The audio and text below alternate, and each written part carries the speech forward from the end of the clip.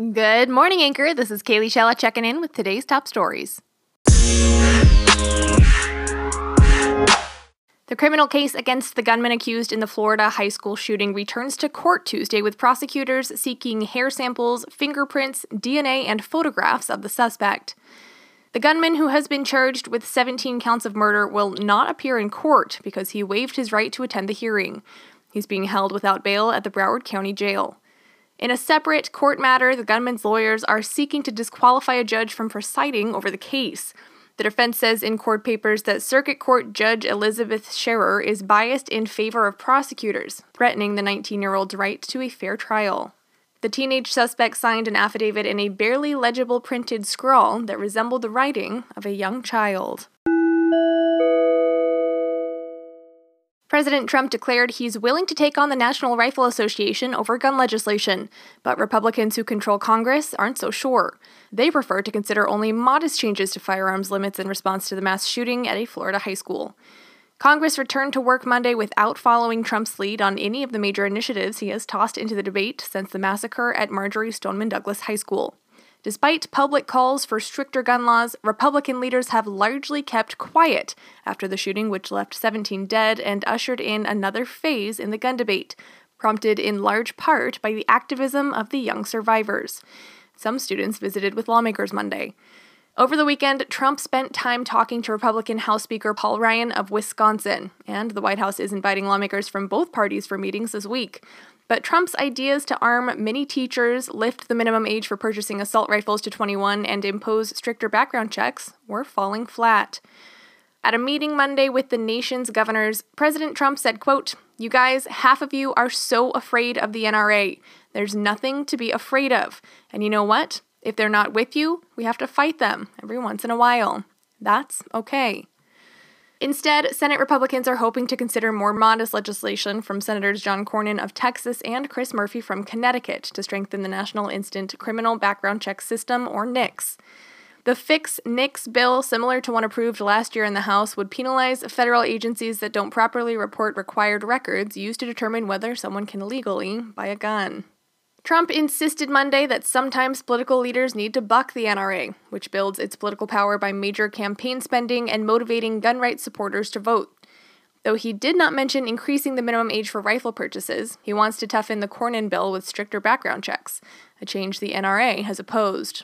Democrats have long pressed for more sweeping changes toward a universal background check system, including requiring inquiries for online and gun show purchases. Senate Minority Leader Chuck Schumer of New York said Monday that if all Congress can accomplish is a passage of the Fix NICS bill, it would, quote, "be an abject failure and a dereliction of our duty."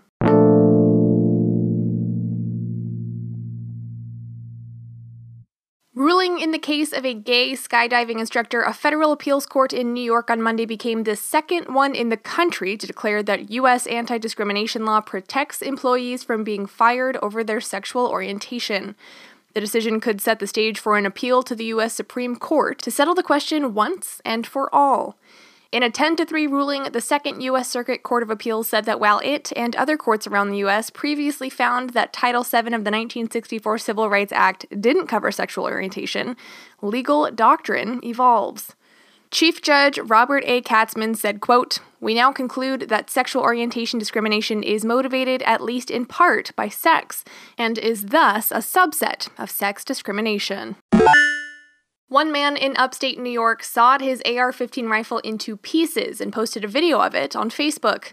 A woman in Connecticut did the same with her handgun. Not far from the scene of the Florida high school shooting, another man brought his assault weapon to the police and asked them to destroy it.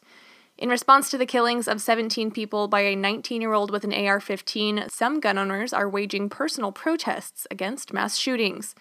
The AR-15 is the gun drawing the most scorn during these public displays of destruction playing out on social media. Their owners say they love to shoot it, but enough is enough. Despite the recent outrage, the AR-15 remains an incredibly popular weapon across America, and the people destroying them represent a small fraction of the gun's owners. The National Shooting Sports Foundation, which represents gun makers, say there are about 12 million AR-style firearms in circulation. Ivanka Trump expects to be treated seriously as a senior White House advisor, but when faced with uncomfortable questions about her father's treatment of women, she'd prefer to be viewed as just a daughter.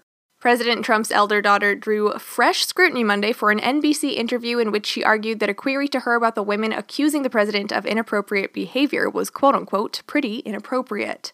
The comment highlighted her complicated roles as both first daughter and advocate for women and families, serving in an administration led by a president accused of inappropriate behavior by more than a dozen women. When asked if she believed the accusations against her father, Ivanka Trump said, quote, "I think it's a pretty inappropriate question to ask a daughter if she believes the accusers of her father when he's affirmatively stated that there's no truth to it. I don't think that's a question you would ask many other daughters." Trump has denied the allegations, and his daughter said she stood by him, saying, quote, "I believe my father. I know my father. I think I have that right as a daughter to believe my father." That's all I've got for you for now. To stay up to date on all things news, make sure you follow us on Twitter at Anchor and at Kaylee Chella. That's at Cailley Chella.